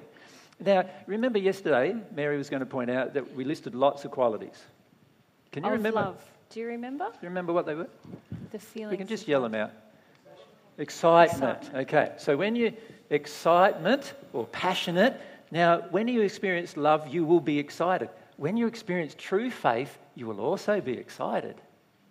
When you experience truth in your heart, you will also get excited. Right? This is the interesting thing about love, because really, in a lot of ways, faith and truth are attributes of love. So they are all related in the way in which they operate and how the experience they have inside of you. Does that make sense? So it's very important to understand it. Sorry, babe. You go. I don't want to rush you. Conversely, in order for us to experience, express, receive love, there's two really great building blocks to prepare our soul for that process: faith and truth. It's such a cool thing, isn't it? Right. And so if you're not experiencing many of those things we listed yesterday with regard to love, then it means also that you're probably not experiencing them with regard to faith and regard to truth. And isn't that the case, if you reflect upon it? Yeah. So these qualities are very, very related to each other. Now, love is the biggest of all of these qualities, but faith, truth, I would say, is an essential part of love, but faith is also an essential part of love. And that's going to not change even once you become at one with God. Because to go further than that and discover more truth, you're going to have some faith that more truth can be discovered. That makes sense, doesn't it? So these qualities, if you build them now inside of yourself while you're sitting here on earth, they are going to be essential for the rest of your life. They're going to affect every single aspect of your life, every single passionate area of passion that you have. So if you're passionate about music, for example, these three qualities are going to eventually affect you in some way. If you're passionate about science, these three qualities will affect you in some way. Even after you become at one with God, you will still need to grow more faith in things that you have yet to discover. Right? Because we don't know all the truth because of the first quality. All of these things are infinite in their nature. Right? We can continually grow with them. And you know what's beautiful as well? And apart from that, like, wow. is God created these qualities, all infinite in nature, and then God created the human soul that is also capable of having these qualities enter it infinitely. So God created your soul with the ability to receive and grow each of these infinite kind of qualities in an infinite manner. That's the beauty of the creation of your soul. And your mind doesn't have that quality. Your spirit body's mind is useless when it comes to understanding these qualities. Right? Your physical brain is useless understanding these things. So because they are all infinite in nature, and your physical mind and your physical brain and your spirit body's mind are not unlimited in their nature and never will be. Never will be. So this is why it's such an important thing to understand, that these infinite qualities can enter your infinitely expanding soul. And in fact, they are qualities that change your infinitely expanding soul. Yep. Alan? Can I... got him here. Whoa. Whoa. It's the streamers from the ceiling moment, isn't it? Like fairy dust. I'm getting bubbles up my back. Could be a spirit. A lot of our spirit friends, our celestial spirit friends have personally experienced what I'm describing to you. Yeah. So that's why sometimes when I'm talking about it, you go, whoa.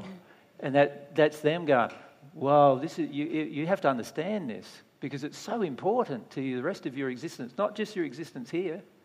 Yeah.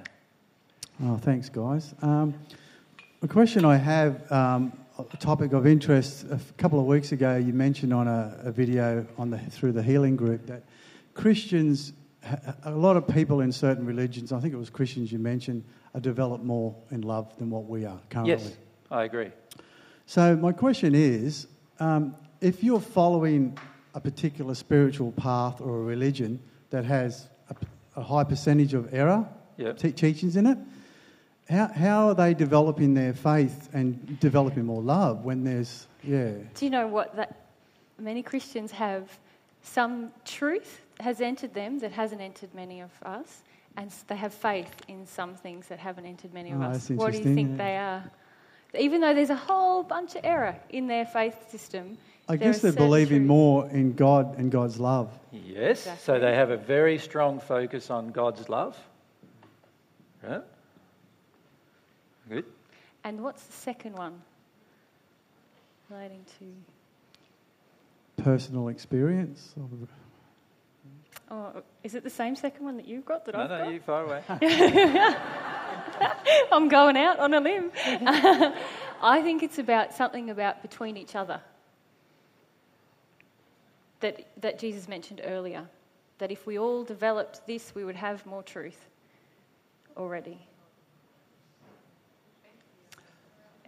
Ethics. Was that your number 2? Morals, yeah.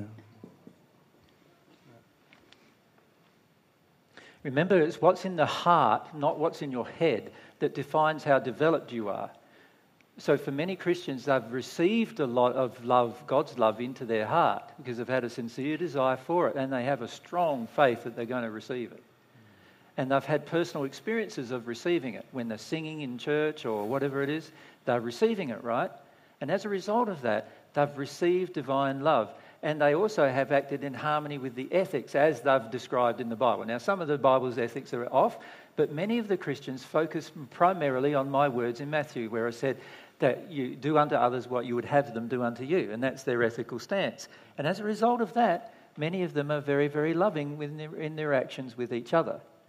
Now, because of those two particular things, they've got quite a strong faith. And I've noticed there's a lot of excitement when you hear about their charity work overseas and how they got stuck in an airport and there was a terrorist thing and they just prayed and had a lot of faith that they would get out of that situation. Exactly. And things happen even better than that. Exactly. Because God answers everyone. It doesn't matter what intellectual belief system you have. And it doesn't matter if you believe that Jesus died for your sin and all these other belief systems. God's responding to the heart feeling that you have inside of you.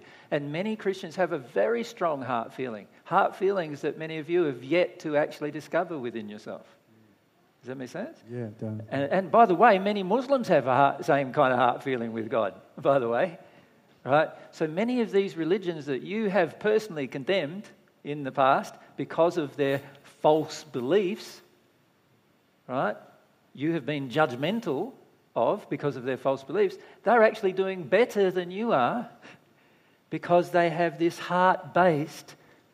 And I've just been touching on and crying how I've been judging certain spiritual practices, including the ones that I practiced in the past. Exactly. Yeah. Can you see how that's helping you develop this heart feeling of ethics and morality? Yeah. So this is why it's so important to give up these concepts that we have of judging other people for what they believe. It's not what they believe that matters so much, because what did I say about people's personal beliefs and opinions? They don't matter at all. What matters is what's in their heart. And honestly, I've talked to many people from all sorts of walks of... I've talked to atheists that have better feelings in their heart than some of you do towards me. Right? Atheists, who you condemn as not having any belief in God at all. And I go, no, they have a lot of natural love in them, these guys that I've spoken to. They care about me as an individual. They are respectful of my space, time and energy, much more than many of you have been. And so that tells me they have more love in their heart. And it's love in your heart that matters, not love like as an intellectual concept. It's how you actually act and what's inside of your heart that matters. That's what all of God's laws that govern the universe are all about that. So that probably brings us to something I probably should list as well, and that is God's laws itself. Remember yesterday we said that faith is based upon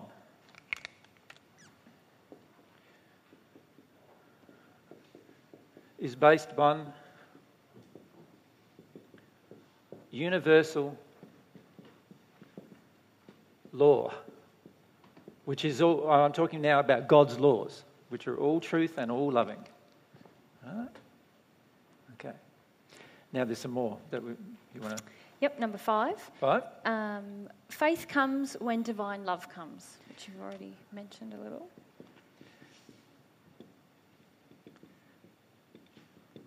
Now here we're talking about...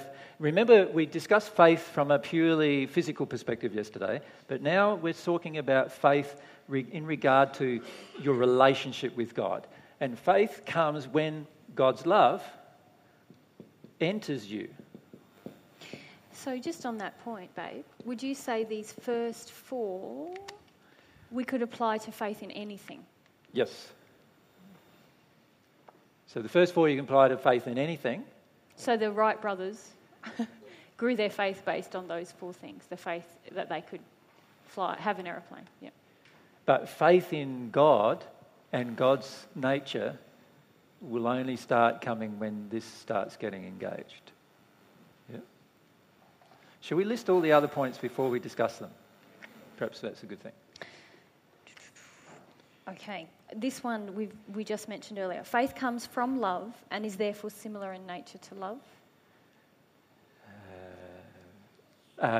What we're saying there basically is that faith,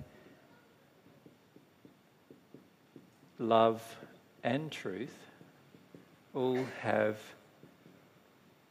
similar qualities. Similar qualities. And we've written here in our notes... Qualities. Without truth, neither love nor faith can exist. So truth is always this building block, and this is where, when we don't have any faith yet through experience, if we have some intellectual faith in truth that we've heard and test it in an experiment, we grow faith. Mm-hmm. Yeah. Good. And it can never be stagnant is something that you wanted to mention, probably related to that. Yeah. Same as truth. Same and as in love, particular, rather. one quality is the infinite nature, right? And that means that you are never going to stop. You're never going to stagnate. So a faith that stagnates, and many religions experience this on earth, where a person initially, when they become involved in their religion, they feel a lot of excitement and passion, and they get involved in their religion, and they really going well. And then after 5 years or 10 years of that, the passion slows down. And eventually it comes to a grinding halt. Now that's an indication that now the faith has not grown infinitely, and therefore there must be errors involved in that particular faith. Otherwise it would continue growing. Yeah? That's those laws that we talked about earlier with the big circle and the little circle beginning to work on the faith, trying to expose the error. It stops, and there's other things then start to get triggered and confronted. Yep. Okay. Are you listing just the bold ones here? Yes, I am. Yep. Faith leads us to act. Okay. Faith creates actions.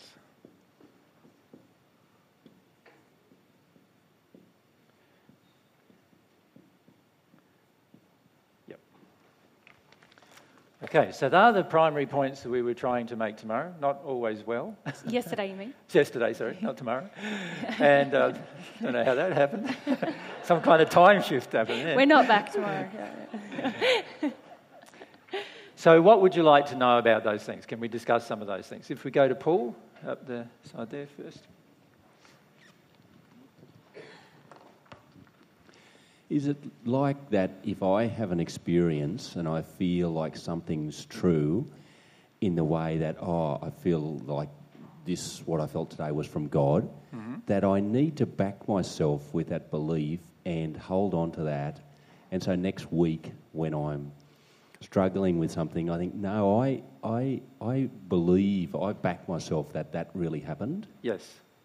This is the issue many of us face, right? What happens is we have an experience, and then over time we start forgetting the experience. Now, true faith doesn't do that either, actually. Faith remembers the experience and adds it to the next experience. It is additive in nature. It doesn't take away, it doesn't divide things, it adds to them, right? And multiplies them, in fact. So this is the thing we need to understand about faith. Whenever we are not choosing to remember, right, what previous experiences of faith have brought us, we are purposefully encouraging our doubts and fears. Does everyone understand what I meant by that? Whenever you are choosing to not remember a real experience that actually occurred, you are purposefully trying to avoid that real experience. So you are purposefully acting in harmony with doubt and fear, and out of harmony with truth.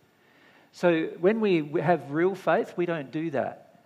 Each experience adds to the previous one, and as long as the experiences are based on truth, it will end up with continual growth.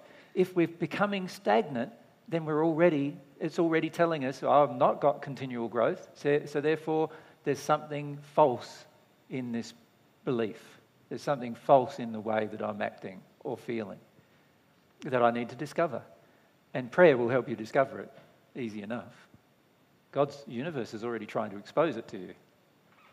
Right? But yes, you're right, Paul. Unless you remember these things, you will often... what I see people often doing is they almost take every one of these experiences as an isolated event. Yes, is the word I'm looking for. Yeah. And it's like developing that trust in myself. Yes, well, that's a part of what God's trying to teach you. Is it trust in yourself? It's like believing that it's real for myself. Yeah, but you will believe it's real if you had the experience. Yeah, but I mightn't tomorrow. That's the problem, isn't it? The problem is that we forget the experience. And we need to not forget our experiences. Mm. Yeah? And I feel it's not really growing a faith in myself. It's growing a faith in the truth that it was exposed to me through the experience. Can you see the difference in those two I things? don't know if I agree with Mary on that subject. Yeah, go. Because the beautiful thing about God's love and God's truth and faith is it not only causes you to trust God more, but it also finishes up causing you to trust yourself more as a creation of God. Does that make sense? So I sort of see the two not as isolated events. I see the trust in God growing, and also if this is a universal truth, then the trust in yourself will also grow. Not in an arrogant way, but rather in a recognition of all of your beautiful qualities and abilities, and you're purposefully now engaging a trust in yourself to deliver them, to give them to others. Right? So I feel that it is both things. Does that make sense? Awesome. I'm not strong on the faith in myself, so... So one of Mary's emotional injuries is she's not happy with herself very frequently at this point in time. I'd like to believe, grow my faith in God and God's love, but perhaps not so much in me. Yeah, whereas I feel you will be forced into, if you engage this everlasting process, you'll be forced into eventually accepting God's opinion of you. And what's God's opinion of you? God says, you are the most powerful and best of all of my creations. That's God's opinion of you. So eventually you'll come to the point, if you're having the same opinion of God as of yourself and of everyone else, of course, you would go, I am God's most beautiful and powerful creation. You see? So can you see that for that to occur, there has to be a growth in trust of yourself? Do you follow me? Could I ask a clarifier on that one? Mm-hmm. Is that different to having a trust in my own opinions? I think that's what I was... Very different, yes. Because as I said earlier, our opinions are completely untrustworthy. Right? So if I go, I'm backing myself on this one and it's just an opinion, then I'm going to get in trouble. Whereas if I back myself on, hey, I had an experience that showed me something about me and God, then I can have faith in that. Yeah. But the beauty even of having the opinion and holding on to an opinion is eventually, if you keep the process going, the opinion that's false will be exposed anyway. So even if you had a false opinion, sooner or later, truth will expose it as false, and eventually you're going to have to let it go. So I don't even see any problem with that, right? To see, from God's perspective, we are growing eternally. So if you think about it from God's perspective, all of us right now are making mistakes. Even the most perfect of us is making a mistake from God's perspective, right? In the sense of a mistake in knowledge. But from God's perspective, mistakes are really not mistakes in knowledge, because God acknowledges that these things are just growth. From God's perspective, the real mistake is every time we act out of harmony with love. That's the real mistake. Does that make sense? The only time from God's perspective that you can really make a mistake is when you act out of harmony with love. If you have incomplete knowledge, that's immaterial from God's perspective, because God knows that all of us will forever have not enough knowledge. Right? Because if there's an infinite amount of knowledge, all of us will only have absorbed a certain finite amount at any one time. So from God's perspective, a lack of knowledge isn't your problem. From God's perspective, a lack of love is the problem. Right? And it's when we act out of harmony with love that all of God's laws are trying to get us back into harmony with love. And that is the truth of the universe. All of God's universal laws are teaching us constantly about love. Because God's trying to tell us, I don't care if you make a mistake in knowledge. You know, you might come up with some fanciful idea that's completely false. It doesn't bother me at all. Right? And it doesn't bother the universe at all, by the way, either. You don't affect the universe negatively by having this idea that's just a knowledge-based idea that's out of harmony with truth. But when you have feelings and ideas inside of you that are out of harmony with love, now the universe has a problem with you. All of God's laws are designed to bring you back into harmony with love. All of God's laws are designed to reflect the pain and suffering that you have created through your own engagement of actions that are out of harmony with love. And this is why it's very important to understand the role of love in this process. So we've talked a lot about faith, but at this point we still haven't talked much about prayer. And prayer is even more important in some ways than faith. Of course, prayer won't be engaged unless faith is engaged. So do you understand these basic qualities, if you like, or attributes of faith that will be present when true faith is present? Does everyone get those things? Up. Let's answer some of these questions before we break. So if we go Laura on this side. Yeah. Laura on this side. Yep. Yep. And then Mon in front. Oh, sorry. When you were saying with all of God's universe, how it pushes on the small circle of the false belief, in that example, I've gathered a lot of facts that false belief is not true, and I thought that I didn't want to let go of the false belief because what I was getting from it. But I've realised that the false belief is if that belief disappears, you said blank slate, I feel desolate annihilation. Yeah. And I think it's fantastic. I don't. But Laura doesn't. Because Laura doesn't know. I can't get experience of what it would be like without the belief because I've had the belief since I was born. But I know that the belief itself is false. But can you see how much your own personal psychological self is bound up in your beliefs? Because if you're finding it impossible to release a belief that you know is false, then it tells me that you psychologically are so attached to your belief systems that they define you. So what you're doing is you're holding on to belief systems that define you. But that blank slate, it feels like it's like this. I'm just in an abyss of empty. And that's a false belief too. And can you see what Jesus was just saying about that's because it's related to your identity? Yes. I don't feel that bit hit you. Yeah, that bit never hit you. Yeah. Do you understand? Definitely related. You don't understand how much your psychological identity is identifying with false beliefs. Now, you remember we drew this circle. This is God's universe, if you like, and here's all your creations, or we could say all of your environment's creations, which are all outside of God's universe in a way, because God's universe are all based upon truth and law and love, right? This is God's universe. This is where God created. This is where you created, right? Or you could say your parents created if you grew up in an environment. And this is all to do with false, error, and so forth. But unfortunately, many of us have become psychologically attached to that. We've become so attached to that we think giving that up is a major drama. Well, I was saying, I feel like every ounce of my will has been invested in this false belief, wanting it to be real. I agree. That to let it go, I don't know where else I'd be. Well, see, if you had faith, you would let it go unhesitatingly. And do I need the faith there before I can trust that there's like developing, or there'll be a Laura, period? stop.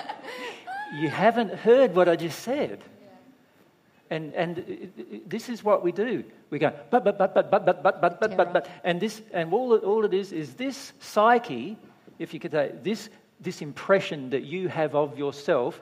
A lot of people call that the ego, do they not? Right? In New Age terminology, they'd call that the ego, right? I call it the psychological, your own psychological, PSY,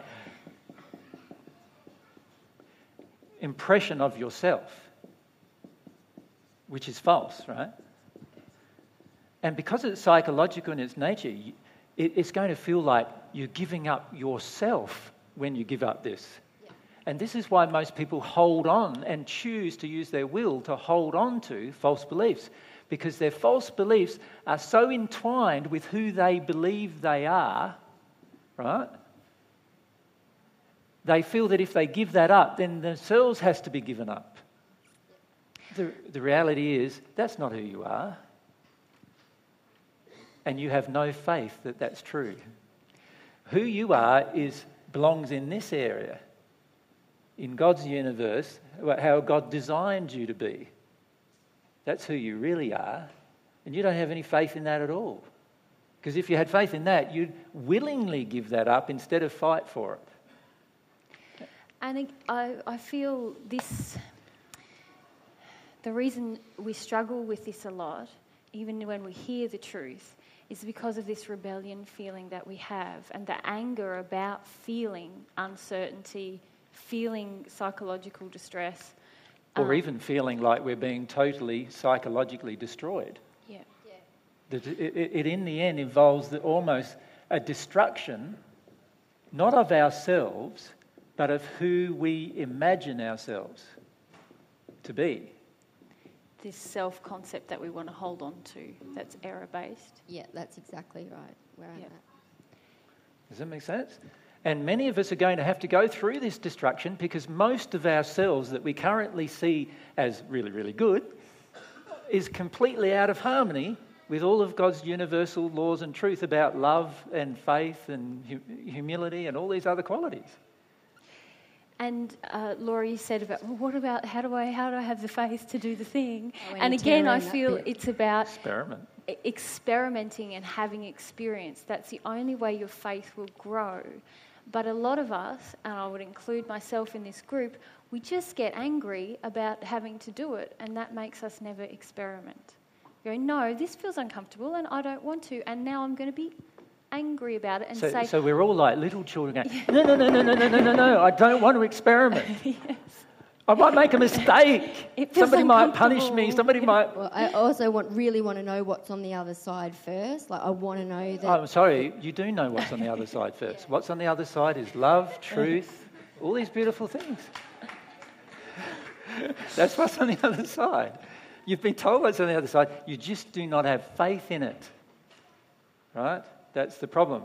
And faith in it won't come until some of this is willing to go. Remember, that's one of the qualities of faith. Yeah? So very important to understand that. Now, who was next? Fire away. I just wanted to ask about the love.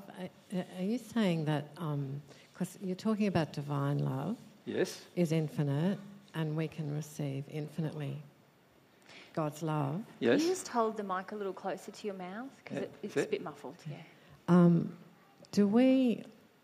Do I also, and you and all of us, have an infinite capacity to grow our natural love and to give love?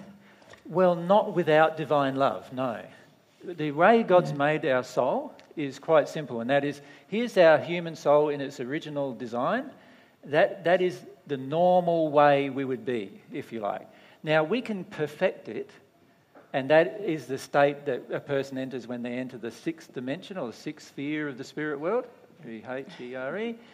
And And that is our soul, if you like. Now remember, we've got two halves, so we're one half of the soul, perfected in natural love. Unfortunately, though, natural love stops there. It stagnates there. There's nothing more that you can do to grow unless you start growing divine love. Now, when you start receiving divine love, the soul gets transformed into a bigger creature. All right? Not the traditional circle that I've drawn. There you go. And it's much bigger, driven by the heart rather than the head, right?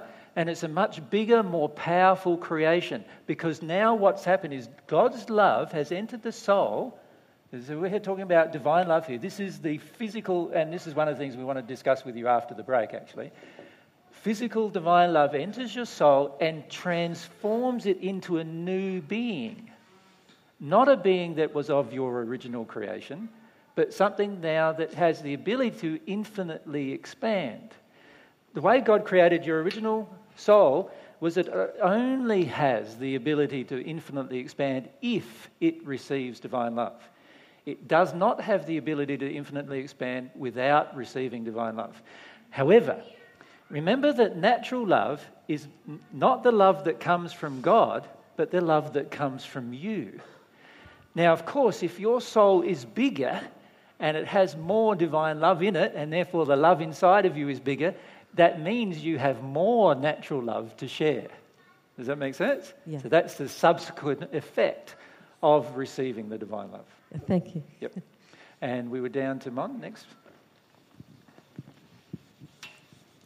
Just a question on experimentation. I can understand how you can experiment with prayer, and I feel like I've experimented. You do A plus B and it equals C, and if it doesn't equal C, then A or B is wrong. Oh, B's wrong. My error. But say now I'm getting all confused with the A's and B's now, Mon. And what's C? All right. So say. Do you want to bring up an actual example? All right. So prayer. Yeah. So we experiment with prayer, and I take the step of praying, and if I do receive a response from God, like an answer or a connection to God, then I know that my desire, I had a pure desire, or and so if you didn't receive, what would you then assume? I'd assume that God doesn't love you anymore. No, or like I have an addiction, like I'm not worthy to be heard or known, or no connection. Eh? You're always worthy. That's her. She said, "I'll assume I've got an addiction." Yeah, but see, what you're doing is you're automatically assuming false things. Many of us do this. So when we're longing for God's love to enter us, right, and we think we're longing for God's love to enter us, and we feel like we're longing for God's love to enter us, and no love is entering us, you know what I would assume? That I don't want it. That I wasn't longing in the first place. That's all I would assume. Just that one thing. Because I know from fact that every time I've had a sincere longing for divine love to enter my soul, it always has. Me too, but I thought that was just like, that's why I never understand the questions. I go, yeah. Oh, no, that wasn't really the question. That was like the prelude. That's okay. But can you first understand that every time you say you have a longing for divine love and it doesn't enter you, you didn't have a longing for divine love? Yes, exactly. That's why I mean, like A plus B equals C, and I'm the problem. No. See, why do you have to then go, I'm the problem? All right, Why do you have to do that? Because you have been taught to blame yourself every time. The problem could be an emotion that your mummy created in you, or the problem could be an emotion your dad created in you. The problem could be an emotion you got at school. The problem could be that you were taught religious things, and that was the problem. It doesn't. Why would you say you're the problem? You're the beautiful creation of God. How can you be the problem? God doesn't see you as a problem. God sees you as a person who's imbibed all of these false beliefs and false systems. And all God's wanting us to do is go, no, the problem is not me. The problem is that I have imbibed a whole heap of things that are false. And all I've got to do here is discover what it is. Now, all of God's universal laws are already exposing it to me. They're already shining the light bulb on. Right? There's the light bulb there. Right? All the light's being shined from all of God's laws of the universe, and it's already exposing it. The only problem is I'm not seeing properly. I need to put on some glasses so I can see properly. Right? See myself properly, see what's going on. And understand that every time, the way God's designed divine love, every time you have a sincere longing for it, you will receive. Right? So the only reason why you are not receiving is because the longing is not sincere. And that's not the problem. That's something inside of you. Now, if you think of it from God's perspective, He created you this perfect being without a problem. So from His definition of you is, you are my perfect creation. You are not the problem. The problem is what's got inside of you through the creations of the universe around you and your own choices. That's the problem. And that's very different than seeing yourself as the problem. And what I see most people doing is they're still blaming themselves for their own error. Most of your error got into you by the time you were 7 years of age, and then from then on you made heaps of choices based upon that error. The only time you have made the problem is when you made the choices based on error, and you're still sometimes making them. That's the only time you're the problem. And even then, it's not you that's the problem. It's the way in which you're exercising your will that's the problem. You're exercising your will out of harmony with divine law. That's why you have the problem. It's not you that's the problem. You can be perfect and exercise your will in harmony. So the problem is not you, but it is your choices. That's the problem. And the choices are driven by what's in your heart. So what's in your heart's the problem, not you, you see. But can we continue with your question? Yep, great. Yep. So just in that example, there's a great way of experimenting to me, and the same with prayer. But when I was reflecting on how I would experiment with God's attributes and qualities, for example, yep. And seeing that I don't believe that God's loving and kind in my heart, mm-hmm. but I can see intellectually that God is loving and kind by all of the beautiful creations. Yep. So then comparing it like that experiment, which is awesome, to, okay, God, are you loving and are you kind? And just going... Can I just stop you again? When you said, I can feel in my heart that I don't believe God's loving and kind, you must have reasons why you don't believe God's mm-hmm. loving and kind. Yes, I do. You're going to have to feel them. Mm. And the majority of us don't want to feel them. See, what we try to do is we try to jump over them with our intellect. And this is our problem. We are never going to feel God's loving and kind while we have an opposite feeling inside of our soul. Recently, I did a series of discussions, some with Luli and some with Mary, about how the soul functions. Many of you are still confused about how the soul functions. My suggestion is to look at how the soul functions, those discussions. Because the soul doesn't function in the manner you think it does. It is very selective in the manner in which it functions, because God designed it to only function a certain way. And one way is that it cannot have truth enter it while error still remains within it. Right? And you think it can. And it can't. The error is going to have to come out before the truth enters. Now, you can have a faith of what the truth is, and that is completely different to the truth actually being in your heart. Do you understand? Once the truth is in your heart, you will not need a faith in it anymore. It'll be reality to you.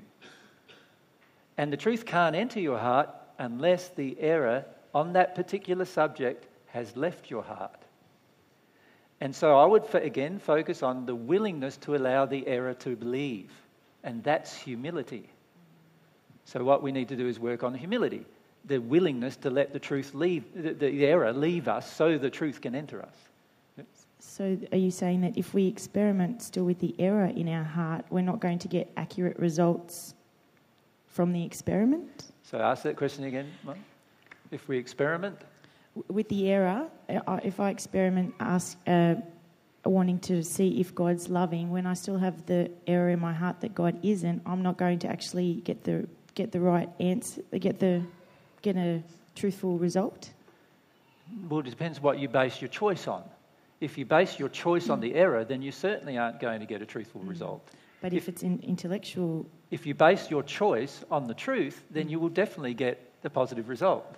So if you act on the truth that you intellectually know, that will expose the error and help it leave you, and then the truth can enter you.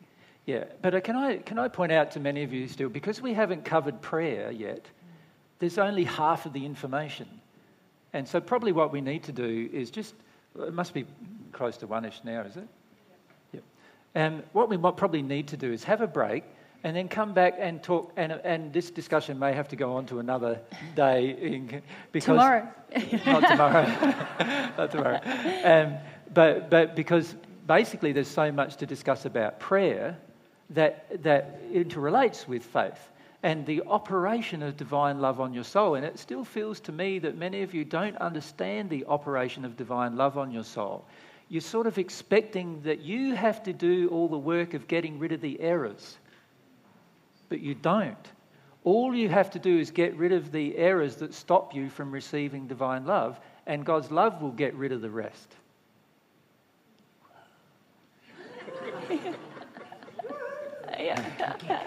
Right? And this is something that many of you are still not getting. Right? So, do you want me to say that again before we stop? Yeah. All you have to do is focus on getting rid of the errors that stop you from receiving divine love. And then divine love will get rid of the rest of the error. Right?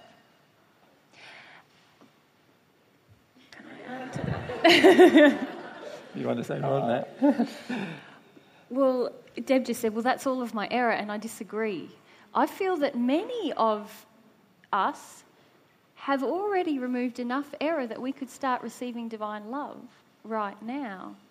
But you haven't got rid of the blocks that stop you from stop you from receiving the divine excuses for not asking. Many of you are making this excuse for not asking. I'm unworthy. That's an excuse. Your belief that you're unworthy to receive divine love is completely false, and it's an excuse. You can ask, and you might then experience some unworthy feelings, but you would stop using that feeling as an excuse. Yeah, and we often see excuse after excuse after excuse for not praying. This is why we need to cover the next part, prayer, because we often use excuse after excuse after excuse to not pray, and then we say, I haven't received divine love yet, and you ask why, and we say, because I'm not this, or I haven't done that yet, or I will. No, it's not that. It's because you haven't had a sincere longing. That's the only reason why we never receive divine love, is because our longing is not sincere for it. All we need to receive divine love is a sincere longing. That's all we need. Everything else will be exposed. If you're willing, a sincere longing, and perhaps I should add one more thing, and that is a humility, a willingness to let go of the error. That's all you need. The longing for love and a willingness to let go of the error emotionally. The majority of you have not received divine love because there is no willingness to let go of the error. You just have to be willing. And you don't want to be willing. So it's like, no. You know, the tantrum goes on inside of you. I don't want to have to do that. I don't want to have to cry. I don't want to have to feel shamed. I don't want to have to feel sexual shame. I don't want to have to feel anger. I don't want to have to feel rage. You just don't want to have to feel. And God's saying, if you want your soul to expand, you're going to have to feel whatever is in it. Right? And we're going, no. I don't want to have to feel. And that's what stops us from allowing more love in. So we start getting a trickle of love, and all of a sudden we're in a panic. I don't want to have to feel. I don't want to have to feel. Right? God's love, in the instant that it enters our soul, will expose the error as it enters. And if you do not choose to feel in that moment, God's love can't enter you more. Because God's love is a feeling. And you're now locking up your feelings. You can't do that. And this is one of our main problems. And so we need to talk a lot about prayer and its operation. When you consider what's on offer, all we've got to do is just feel, and we get, infinite truth, infinite love, infinite, amazing gifts. It's funny, isn't it, that we do that? I do that. I just go, no, I don't want to feel, Yeah, and quite often I have discussions with people and saying, like, just there, did you see just there? You went from feeling a bit of divine love and feeling some other emotion, and you started to cry, and then you shut it down. I remember just when we were down south with Paul and Mel, and we had just a bit of a discussion over some lunch, and Mel started crying. She says, no, stop. And I said, there you go, you're stopping divine love right there, right at that spot where you need to feel. That's where you're stopping it. And you're shutting it down. And so only a trickle gets in. And if a trickle gets in, how much transformation of the soul has happened? A trickle. And so 10 years later, it's still trickling. Do you want a flow or a trickle? Yeah, that's what I think anyway. I'd go for a flow. And so my feelings are, as soon as that feeling is triggered in you, let it out, let it go. Let what the divine love has exposed in you leave you. It'll leave you for good if you let it in that one experience. If you let it go, as long as it's there, it'll be gone, and you won't have to process that particular thing again if you really let it flow. But most of us don't do that. Most of us, what we do is we long for God's love because we think that it's going to be nice and love should meet all of our addictions and everything. And God, because we've got a sincere longing sometimes in that place, God gives us a bit. And all of a sudden we're starting to feel an emotion. We're starting to feel some kind of negative feeling, like grief in particular, but usually it's grief or shame or some other kind of feeling that's very, very difficult to feel. And what do? Cut it off. Don't do that. We run away, and in the process of running away, we are stopping the operation of divine love affecting our soul. Our soul cannot be transformed under those particular circumstances, and any transformation that will have to take place with your own effort. And what have we called that? We've called that the natural love path. That's the way, so most of us are still doing it that way, thinking that we're on the divine love path, but we're actually on the natural love path. Because we're not willing to engage emotionally the exposure of what's within. Right? We're afraid of it. We're afraid of our own emotions. Most of us, the biggest problem we have is that we're terrified of ourselves. We're terrified of what's within. And we don't want to feel it.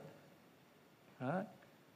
And we can't even blame ourselves for that, because most of the time that terror was created by when we were little, we started crying, and what did Mum and Dad do?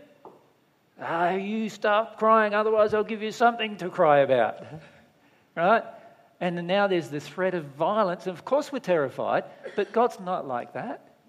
That's one of the things we're going to have to let go of in order to receive God's love.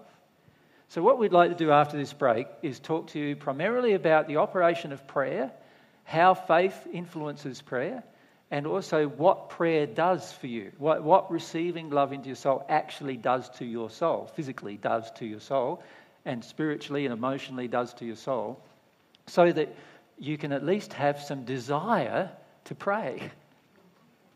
All right. So let's have a break for 2 weeks. What's the time now? 1:15. 1:15? Come back So at 2 o'clock, can we? Yeah. 2, thank you. Thank you.